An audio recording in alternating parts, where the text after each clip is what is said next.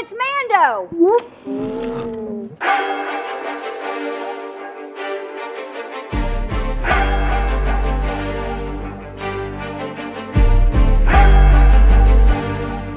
I'm Steve Lascalzo, and this is The Way. Welcome to our weekly recap and discussion of The Book of Boba Fett, streaming now on Disney+. We mentioned in one of our news updates last year how it was said that The Book of Boba Fett might be looked at as The Mandalorian Season 2.5. Well, this episode didn't just hint at that, it felt like an episode of The Mandalorian.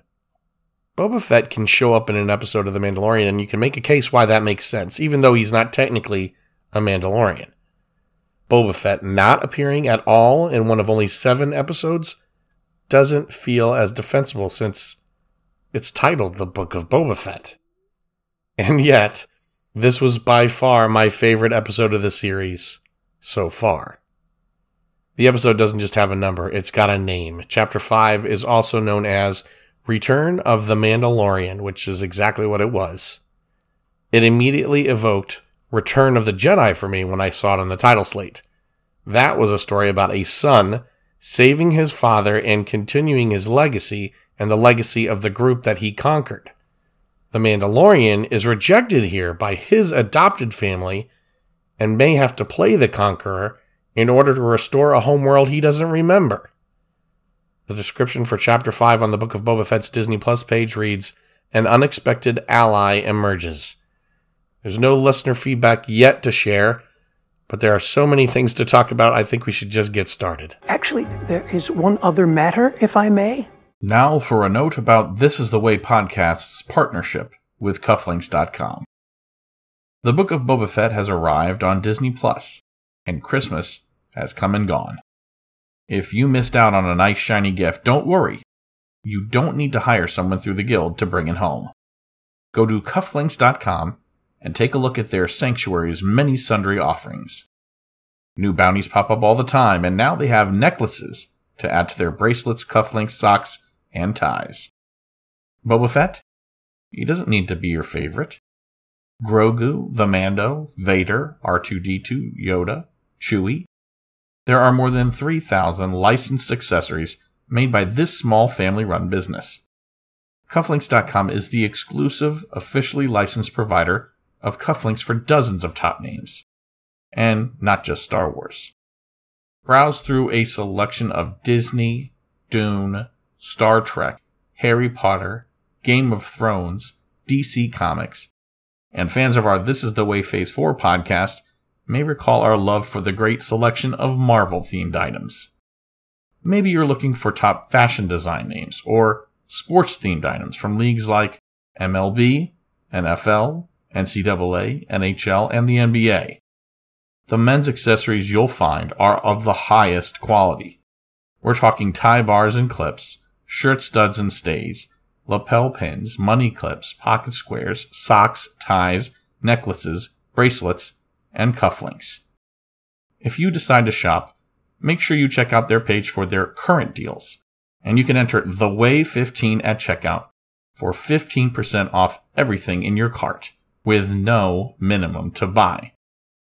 TheWay15 will be available throughout This Is The Way podcast's coverage of the Book of Boba Fett. Whether you want to let everyone know how much of a rebel you are, show off your Imperial side, or rule the room with respect, Cufflinks.com has you covered. Check out Cufflinks.com today. Their reputation is legendary. The director for Episode 5 is Bryce Dallas Howard. She directed Sanctuary in Season 1 of The Mandalorian, Chapter 4, I believe it was. I saw a mention on Twitter that says she's scheduled to direct at some point in Season 3. I haven't been able to confirm that, but I'm totally on board. Her father is, of course, Ron Howard, who's got an extensive movie directing career, and he was, of course, an actor, and I don't really need to describe his credits. I mean, he's Ron Howard, for crying out loud. But I do get to mention that he was the director for Solo, a Star Wars story movie, and he, of course, taking over after some other directors didn't get the job done. Bryce did a terrific job with what was given to her in the script for Chapter 5. Credit for writing, though, goes to Jon Favreau. I think this is his baby. This is his idea, and while I'm not sure about it, I'm assuming now he's going to be the head writer on every chapter of the book. Runtime is listed at 52 minutes on the episodes tab of the Book of Boba Fett Disney Plus show page, but you've probably heard me say it before. I don't count credits or previously on segments in runtime. First action to credits for this one is just under 46 minutes. I continue to recommend watching the concept art and credits, not just for Ludwig Göransson's music, but because it's interesting to see how the artist envisioned the concept of a scene and then how it's changed by the director. It was interesting to me to see that the duel between Din and Paz originally had Paz dual-wielding daggers instead of having his shield on his bracer. It was interesting to me to see the artwork for the abattoir where the Mandalorian is standing among the slain bodies of the gang with the heads of what kind of look like buffalo are hung on hooks. That might have gone well with the taking of the crime boss's head, right? We also didn't get a scene with the BD droid peeking out over Pelimato's shoulder. Also, it was originally supposed to be a helmeted human child on the shuttle to Tatooine, not a Rodian. But I think the Rodian worked well because it was green, which kind of signifies Grogu, right? But the child in the picture was holding like a little spaceship and wearing a helmet. So it kind of, calls back to some other things. It was holding an X-Wing, which of course is like Luke Skywalker. And then it was wearing a helmet, kind of like Rey put on the helmet in Force Awakens. So while there appear to be changes, there were a number of concept art stills that were almost identical to what we saw during the episode. But whatever the reasons for the changes, Howard certainly packed her episode with plenty to see. Oh my God, I will get emotional, but the power of storytelling is immense. But if the magic act doesn't work, then everything fails. There's not much for us to mine out of the credits this week, but there are a few things. Temuera Morrison is listed first, starring as Boba Fett, except he doesn't even appear. Ming-Na Wen is Fennec Shand, and she does appear, though at the very end. Pedro Pascal is listed. He is Din Djarin, the Mandalorian. Emily Swallow is back as the Armorer. Amy Sedaris is back as Pelimato. Kaba Baez is played by Ardashir Radpour, and his IMDb lists stunts on 5 of the 6 episodes of Obi-Wan Kenobi. So we will get to see more of him.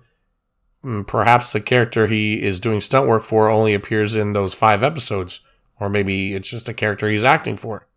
The Ishi Tib Guildmaster is voiced by Helen Sadler and performed by Sophia Fredericks.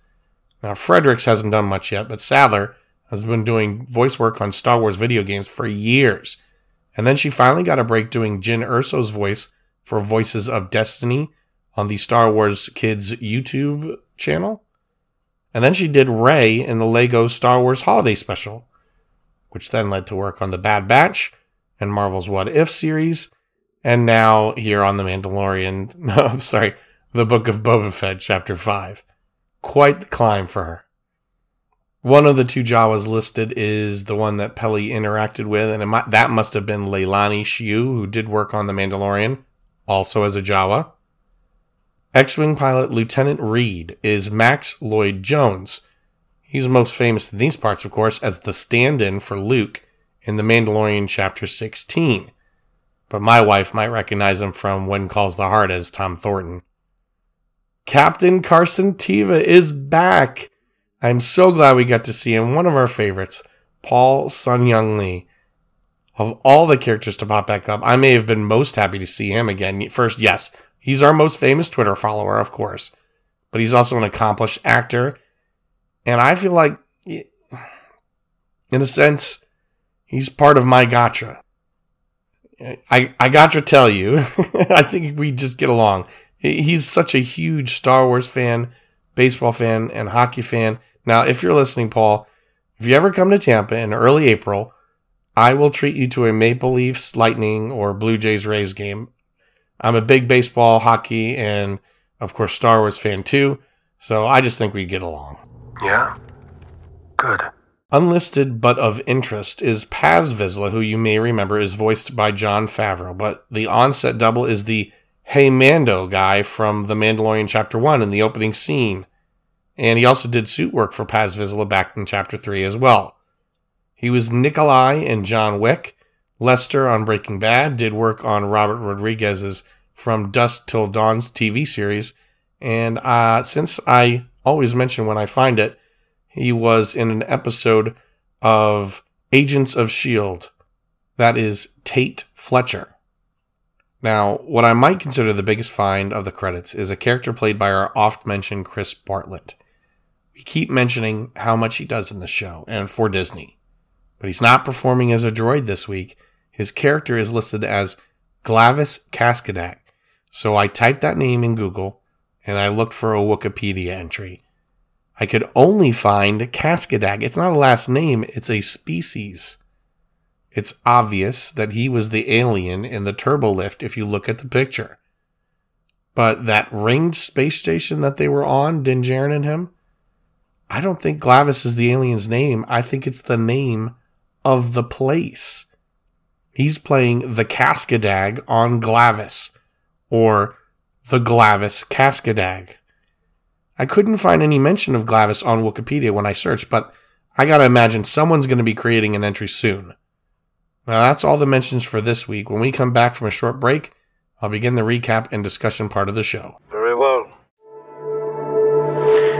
Alright, let's see if my voice can make it through this. Episode 5 begins in an animal processing plant.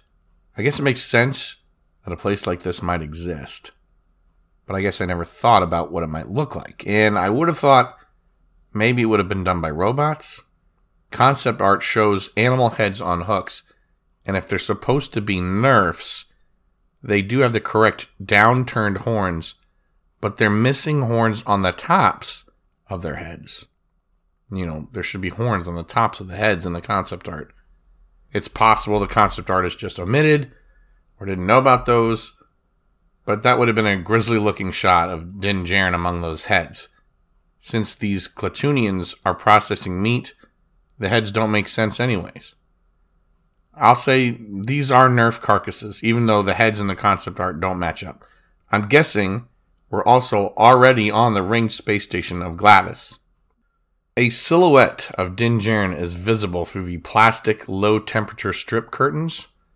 It's an awesome entrance shot, so kudos on the art, direction, and cinematography here. The setup from the audio cues at the end of last episode clued me in, so I was expecting this to be Din Djarin, but the spear was easily noticeable, so you knew it was him. When you go back and look a second time, the Darksaber is visible clipped to his left hip, but most of the shots of him entering show his right side, and the ones on his left, there's no effort to draw attention to the Darksaber when we see him. That sets up the reveal later. This isn't a shot-for-shot remake of Chapter 1 of The Mandalorian, but it could have been, except for the weapons and armor he now has. He's tracked a bounty, and he faces resistance. Mando walks into the room in the back of the plant, and there's a guy at the table. His clothes, to me, made me feel like this was something Middle Eastern. Maybe a kosher or a halal-style butchery. But maybe it's just that I recently got done watching Peaky Blinders and was thinking of Alfie Solomons. The head honcho, and yes, I'm using a pun there, is Kaba Bias. Except he pretends he isn't. Mando presents a tracking fob. He still doesn't want to admit it, and that's when he puts down the bounty puck, and there's a stiff bounty, something like 9,950 or 9,850 credits. But it's really hard trying to figure out exactly how much, because you cannot screenshot images off Disney Plus, even on your iPhone. So I was having real trouble trying to decipher what those Orabesh numbers were. Anyway, to add to the similarities with the first episode of The Mandalorian, the bounty wants to negotiate. And Din Djarin does present options. I can bring you in warm, or I can bring you in cold. If you need a line setting up what kind of a show this is, I would say that does it. Kaba Bai's guards attack, and Din Djarin doesn't bring out his blaster or even the spear. He pulls out the Darksaber, and he's brutal with it. He slices guards and slabs of beef in half, but he's not skilled with the blade. At one point, he glances off an unarmored spot on his leg and burns him severely. It's not a deep wound, but he is lucky he didn't lose a leg. I mean, it is very Star Wars to lose a limb after all. Unfortunately for Kaba Baiz, it's not enough to stop him. Not only does he get cut in half, but Din Djarin decapitates him and takes his head with him. On the way out, the butchers working in the shop stop and stare, but Din Djarin tells them, hey, there are a lot of new Republic credits in the room of their former boss, and I don't have any right to them. He offers to let them take them all. All he has to do is pass freely. Now, who could pass that offer up? They take him up on it, and we get the title slate.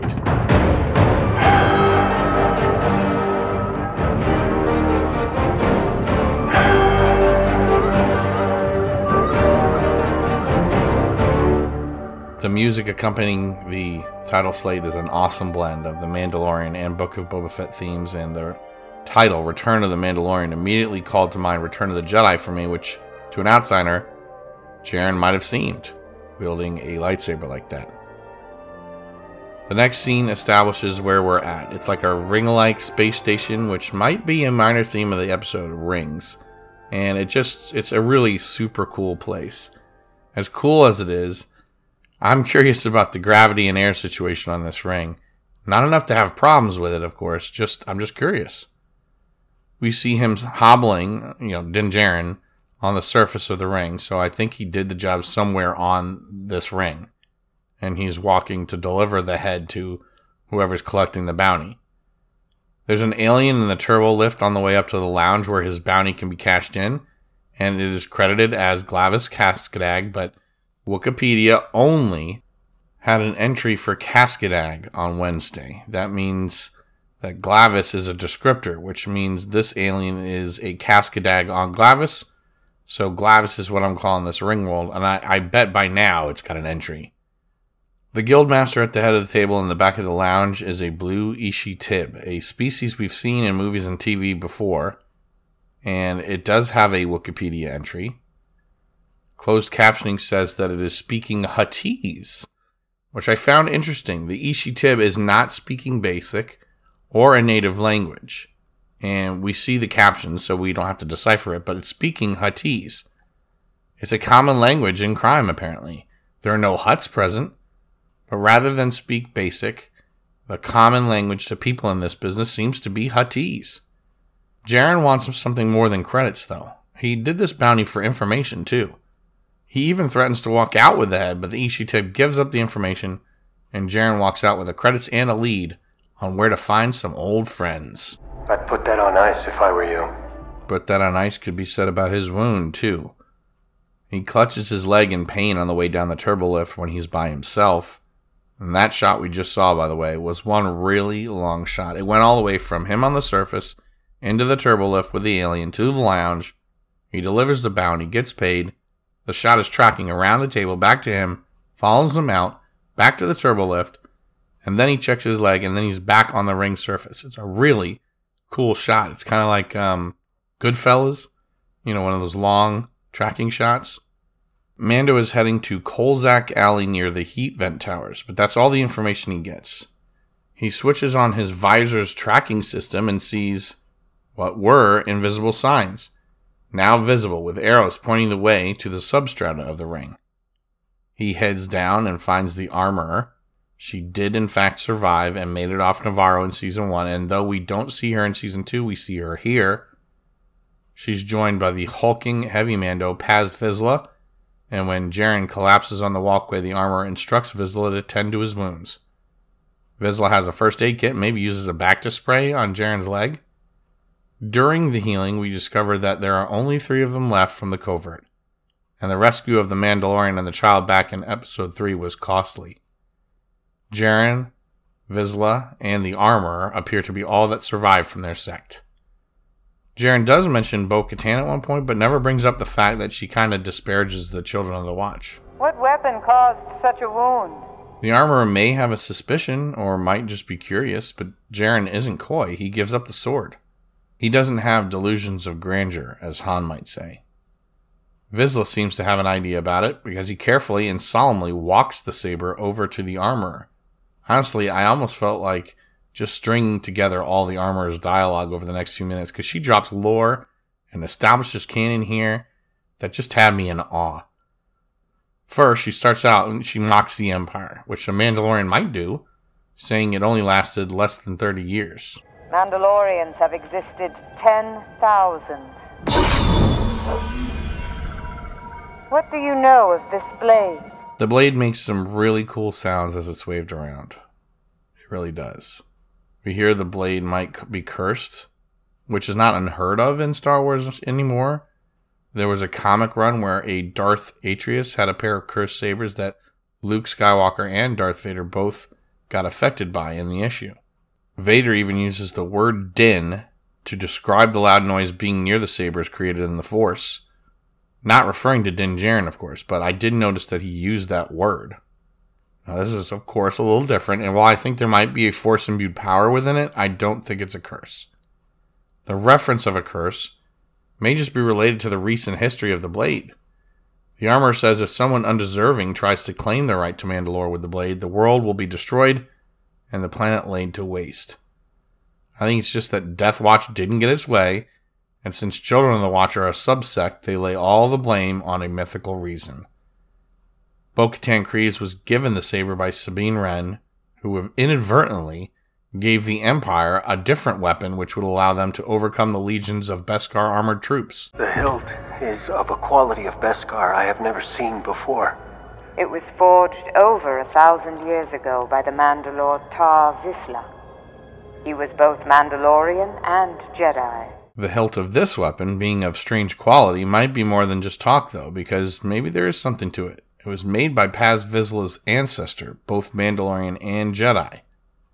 Now, Din Djarin is neither, which seems to make Paz Vizsla upset the way shots of him are framed here.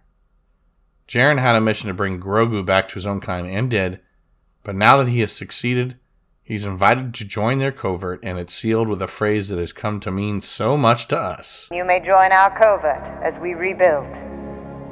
This is the way. This is the way. This is the way.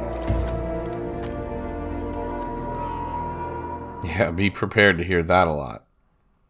Now, they've got their trio, the armor, Paz Vizsla, and the Mandalorian, Din Djarin. They're going to set up shop again.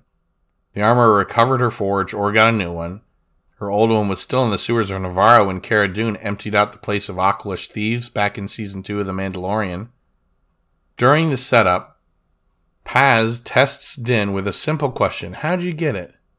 Din doesn't just say, I got it from Moff Gideon. He says, I defeated him. Vizsla next wants to know if he killed him. But Djarin says he gave him over to the New Republic and they'll deal with him. But will they? I think what we know of the New Republic and the corruption that's allowed to wreak havoc is a prime spot for a smooth talker like Gideon. He will surely have friends and accomplices who will stand up for him, people who may have even been enriched by the defeat and plunder of Mandalore. I think he's coming back for Season 3, so at the very least he will avoid execution and might be poison in someone's ear. The armorer says it would have been better to kill him, and she might be right. I could absolutely see Gideon working behind the scenes to subvert the New Republic. He might even swear oaths to the New Republic, which would basically let him do what he was already doing, but now in service of the First Order that's arising behind the scenes. The songs of eons past foretold of the Mythosaur rising up to herald a new age of Mandalore.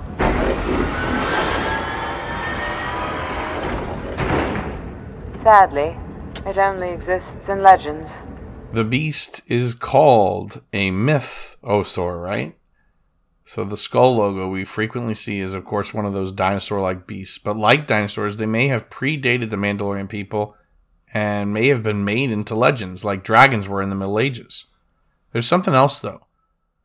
The meta moment comes when the armorer says they exist only in legends, and I absolutely take that as a note to people liking the Legends works.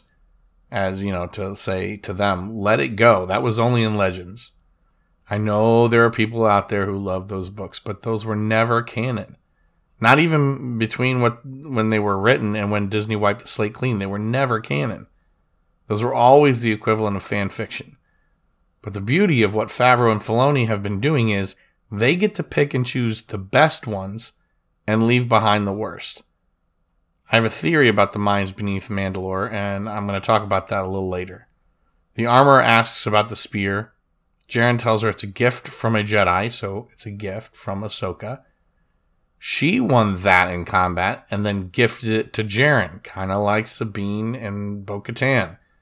It's Beskar, but the armorer says Beskar can pierce Beskar, and it should only be used for armor, not weapons. Then forge it into armor. I mean, this guy is passing every test, right? No matter how small. He doesn't hesitate. He offers the spear up right away. So the armor gets told, hey, this spear I have, it was a gift. And, you know, she knows the saber is something that he won. So she says the darksaber is a more noble weapon for him to wield. Even though the hilt of that thing is also a Beskar and it's a weapon. But, you know, Jedi are supposed to use their lightsabers, defensively. She's not melting that, darksaber down because she believes in the curse. And Jaren at this point holds a symbol. But she's going to take that spear. Have you ever heard of Bo-Katan Kryze? Bo-Katan is a cautionary tale. Oh, she sure has heard of Bo-Katan. She knows that she tried ruling Mandalore with the sword and the history of her house.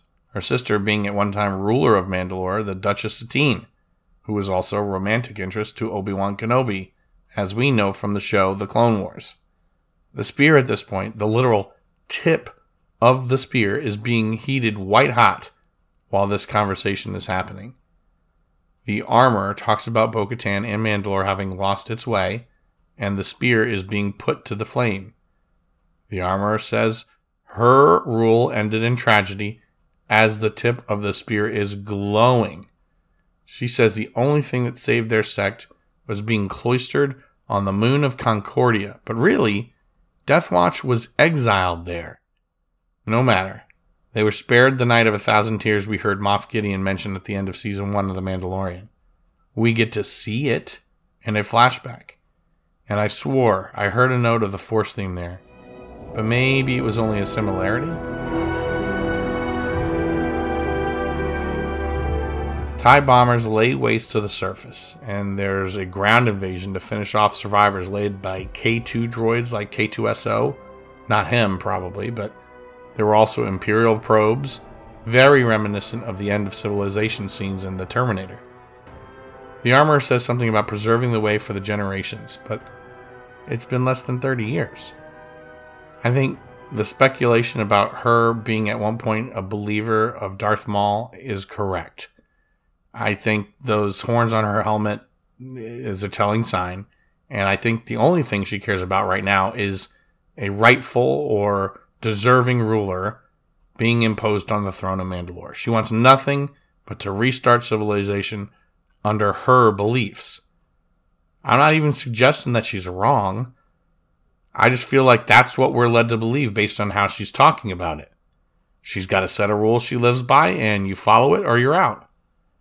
She asks Jaren what she should turn the spear into, and he says armor, but for a specific foundling. He misses Grogu. She points out that he's on the path to becoming a Jedi, Grogu, and Jedi forego attachment. Sort of, you're out of luck, pal. Again, though, Jaren passes another unannounced test when he tells her that the Jedi Creed is the opposite of the way. He says loyalty and solidarity are the way. She doesn't argue that further, she just gets to work. And in the forging montage, we clearly see rings fall that will become chainmail. And I've got to hand to Star Wars. Once again, we're seeing something old turned into something new. Medieval armory is going to be turned into something new. And I cannot wait to buy a Grogu and chainmail action figure. I have a strong feeling if you visit Ren fairs, you may end up seeing a child or two wearing that. We, of course, do not get to see Grogu in it, or even see the nice mithril shirt. But we see the armor tie it up in a bagginses. Okay, it's a Beskar chainmail something. and it's tied up in a bundle, and the shape of the bundle is clearly Grogu's head. It's a big round circle with 2 ears flopping off the sides. The only way it could have been more obvious if the cloth was green. Ignite the blade.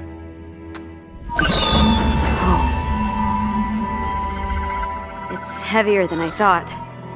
Energy constantly flows through the crystal. You're not fighting with a simple blade as much as you are directing a current of power. Your thoughts, your actions, they become energy. They flow through the crystal as well and become a part of the blade. That sword is old, heavy, but powerful. Respect its strength. 1, 2, 3, 4, 5, 6. Faster. 1, 2, 3, 4, 5, 6. The blade feels lighter. You're connecting with it. It's becoming a part of you.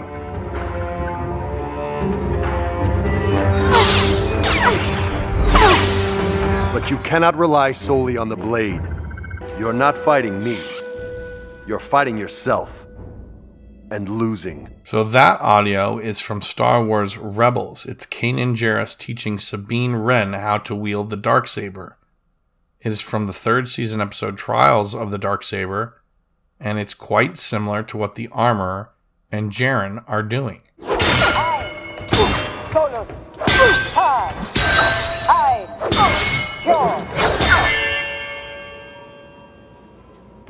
Solus.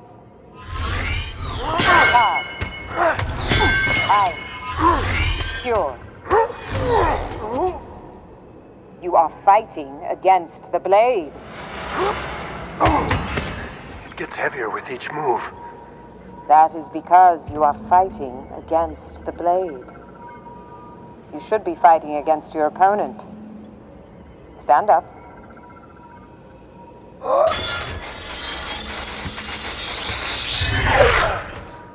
Persistence without insight will lead to the same outcome. Your body is strong, but your mind is distracted. I am focused.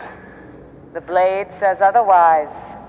If you do a search for the words that are appearing on the screen in the closed captioning, you'll find in Wikipedia that those numbers are Mandoa, a language brought from Coruscant to Mandalore by a group which included the very first leader of the planet, Mandalore the First.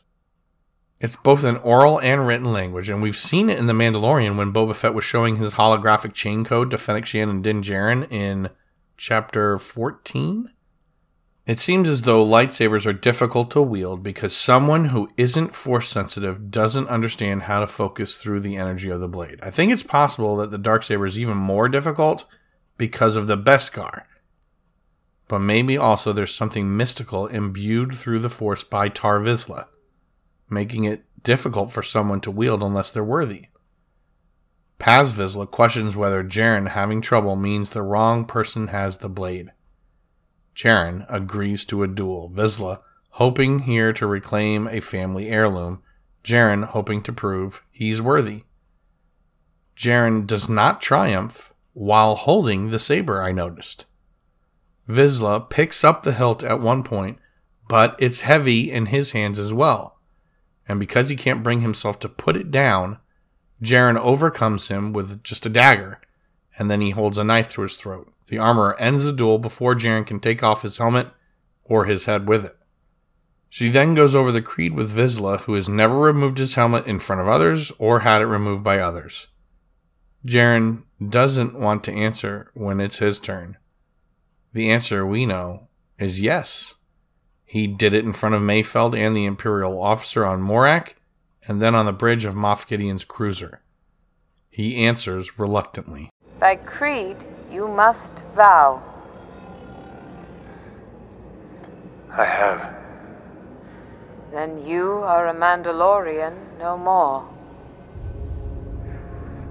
I beg you for your forgiveness. How can I atone? Leave, apostate. There is apparently a way to atone, though it's a tough one. Apparently you can visit the living waters beneath the mines of Mandalore. But the mines have all been destroyed. This is the way. So here's my fun thought. What if we see Din Djarin at some point make that trek to Mandalore? He heads down into the mines. He finds the living waters. And there's something alive in it. Something woke because of the bombardment on the surface and the lack of humans. Remember Naboo's watery planet core? Well, what if there's a mythosaur in those waters beneath Mandalore?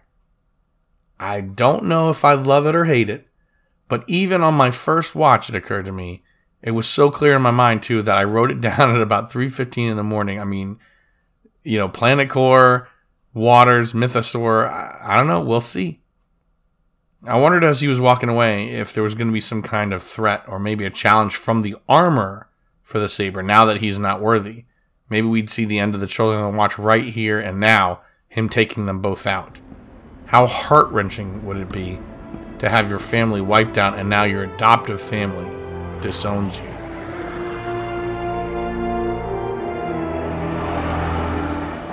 So, Din Djarin takes a commercial flight to Tatooine. I'm shocked that it was flight 1020 and not 1137. He approaches a gate and a security alarm goes off. The R3X droid tells him, "You can't take weapons in." No blades, no bows. Leave your weapons here. No blades, no bows. Leave your weapons here.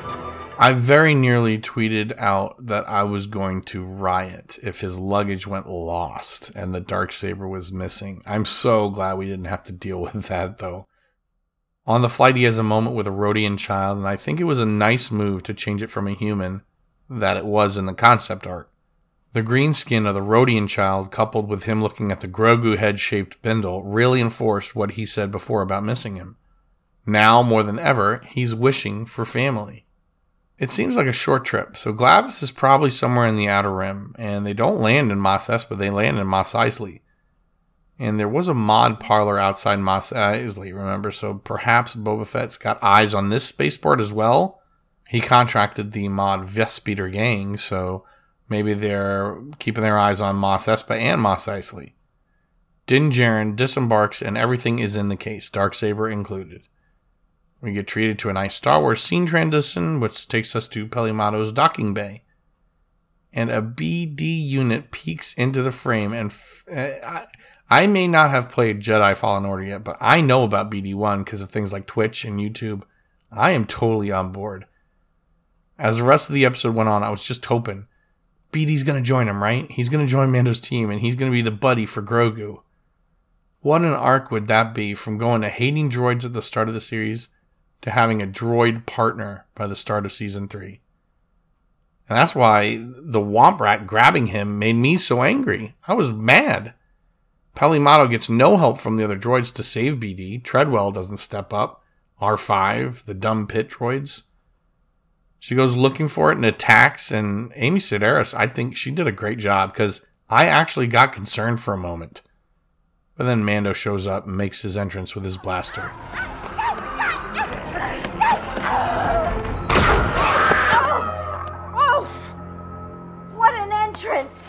Oh, BD? You good? Oh, good. Oh, boy. Hey, look, everyone, it's Mando! Let me apologize right now, because you're going to hear that sound clip a whole lot. You've already heard it twice in this episode. You're going to hear it a whole bunch. BD is okay. She's okay. Mando's okay. Everyone's okay. But where's his little companion? Peli asks. Din tells her that he returned him to his own kind. She's disappointed. Remember, she grew fond of the little guy. I don't think she really wants to put him in a petting zoo. I think she just really wanted to hold him. She loved him. And this is the start of about 17 minutes of what's essentially a classic car restoration sequence. I've got to imagine there's a sizable portion of the Star Wars audience with whom this resonates. Cars aren't my thing, but it wasn't hard for me to figure out what was going on here. Peli asks why he's there, because apparently she forgot she sent him a message about finding a replacement for his ship. He's got the credits, she's got a fresh kill, so she tells the droids, count the cash and fire up the grill.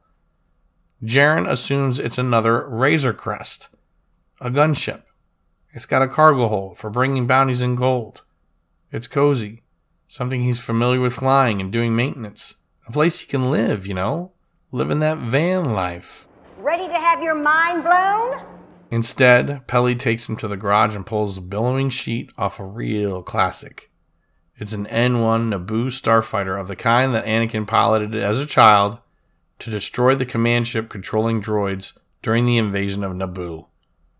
Jaren wants his money back. She says, okay. But then she does her best used car sales pitch. It'll be faster than a racing animal. It doesn't need a docking ring. It's pre-Empire and off the grid. You gotta see the potential. Woo! I'm telling you, Mando, you gotta believe me. This is a classic. BD helps Mando while he's on his back under the ship, and every scene the little guy's in makes me hope more that he's going to end up joining Mando. Peli brings in something called a turbonic Venturi assimilator that's basically going to be the exposed manifold on the hood of this classic hot rod. There's a lot packed into this short scene. Peli using Jawas to basically scour Tatooine for parts with no questions asked. She dated one. They're furry all over. And we find out Din knows his way around a garage. The ship rebuilding montage is very much like a couple friends rebuilding a classic car. We get a lot of technobabble, including some switch that we'll see him use later, which is basically like nitrous oxide out of a street racing movie.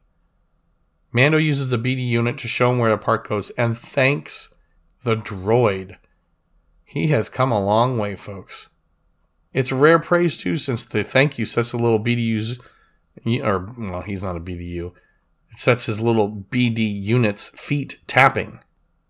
Jaren is slowly being won over by his work on his ship. I'm not sure if Peli is scamming him, but maybe she knows what he needs before he does.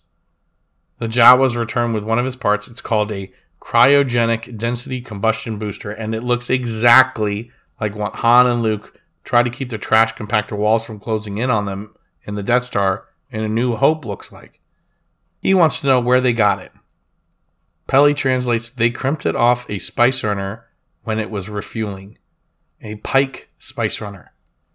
This brings the bad guys back on our radar, though I doubt Mando came on their radar because of this part. We do find out that Pikes are making life difficult for everyone ever since the spice trade hit the planet. So it's not just the crime lords that are having trouble, it's everyone is. We also hear law enforcement, whatever little there is, won't deal with this problem. It fits. Finally, it's time for a test drive. Wikipedia calls that thing a sandbat. It crows like a rooster, but it's a sandbat. The ship gets rolled out into the center of the docking bay. Peli has converted the droid port behind the pilot to a small chamber for a passenger. Maybe a small passenger like Grogu? And just imagine him looking out through the bubble. I think that's going to happen. Mando takes it up and out over Mos Eisley, and he heads toward a part of the pod racing course we saw in A Phantom Menace. And I feel like there's a reason there's no one true map of Tatooine. Because he's in Mos Eisley, then he's in Beggar's Canyon, and I think everyone and their brother must have shouted out, the barrier is still broken! You know, the barrier that Anakin broke through during the Boonta Eve pod race so many years ago is still disintegrated. The ship is fast. Controls are snappy. He decides it's time to take it into orbit. He buzzes the tower of a commuter starliner and has a moment with the little Rhodian girl from his trip to Tatooine. Then he does a spin toward the planet. I'll try spinning. That's a good trick. I mean, the rhyming that they do here in this show is, there's a lot of it. Then we hear a beep and the police arrive. Trapper Wolf isn't there. It's a lieutenant with the New Republic who wants his license and registration, basically. You know, you can't fly that fast next to a commercial starliner. That's echoing Chapter 10 of The Mandalorian. Din Djarin's beacon is not on, and at the moment he doesn't have his transmitter set up. You know, this was just a test flight. As soon as the X-Wings came on screen, I was hoping we were going to get him. Relinquish your flight controls for remote control access. Hold on a second there, Lieutenant. I think we can let him off with a warning this time. Thank you, officer. There he is, Captain Carson Teva. We've been using his sound clips a lot. Paul Sun-Hyung Lee is back again. He does recognize Jaren's voice and might even be close enough to see through the N1 cockpit bubble. But Jaren hits the NOS switch and takes off. There's a funny moment where the lieutenant's confused because he didn't power up his hyperdrive. Our captain, my captain, schools Rook on the sublight engines. And they leave him be because when you've been through the Battle of Yavin and the Battle of Endor, do you really want to deal with paperwork on a recently rebuilt N1 on Tatooine? I mean, Tatooine? Well, how was it? Wizard. Jaren lands and he is impressed with his new hot rod. He hops out and Mano tells him, someone stopped by asking for you. She can't remember her name, but that's alright. She's still there. It's Fennec Shand. Word must have gotten out about a Mandalorian on Tatooine, and she's glad to see him. She offers him a job. It's not a bounty. Boba Fett needs muscle.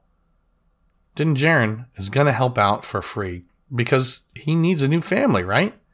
Before he goes to help, however, he says he's got to go see his old family, his little friend. What's the bounty? No bounty. We need muscle. Boba Fett. He sure would appreciate it. Tell him it's on the house. But first, I gotta pay a visit to a little friend. The question is, are we going to get chainmail wearing Grogu next week? Or is that going to happen off screen and we're going to see it in the finale or something, like when Mando rides into town to save the day? There are tons of questions, tons of possibilities. Maybe his covert has a change of heart and they seek him out and accept him anyway. And they save the day and want to help him reclaim Mandalore. And that's the setup for season 3 of The Mandalorian. Maybe it's just Mando and Grogu. Or maybe just Mando and then Ahsoka comes in. Or Ahsoka and Sabine Wren now that she's been announced as cast. Maybe it's none of that. And Boba Fett rides his Rancor. Surely he's been practicing. And that's why we didn't see him this episode, right? Maybe it's just Boba Fett, Mando, and Fennec Shand and against the world. And maybe the rest of the town comes to their aid. I don't see that happening, but I don't know what's going to happen. There's only 2 episodes left to go. I hope you enjoyed today's podcast. Usually I go over a lot more theories, and I do have more. But this is already a really long episode, and I had to leave out little things like the echo of Lando's dialogue between Mando and BD, and there's just so much more. I'm pleased with the episode, and I'm very much looking forward to the last 2. Can we go now? Let's go. Please support our sponsor, Cufflinks.com. Check out the merchandise, and if you decide to shop, remember that 15% off site-wide code, THEWAY15. It's going to be available until our coverage of this first season of the Book of Boba Fett comes to a close. This was a full episode of the Book of Boba Fett, and Boba Fett wasn't in it. The themes of family and belonging to a tribe certainly were, and I think that's enough for me to see the connection. Let me know what you think. Email us, thisisthewaypodcast@gmail.com. Find us on Twitter and Instagram @thisisthewaypod or on Facebook.com /thisisthewaypod. The Book of Boba Fett Chapter 6 starts streaming Wednesday, February 2nd, 2022. Until then, I'm your host, Steve Lascalzo, and this is The Way. May the Force be with you always.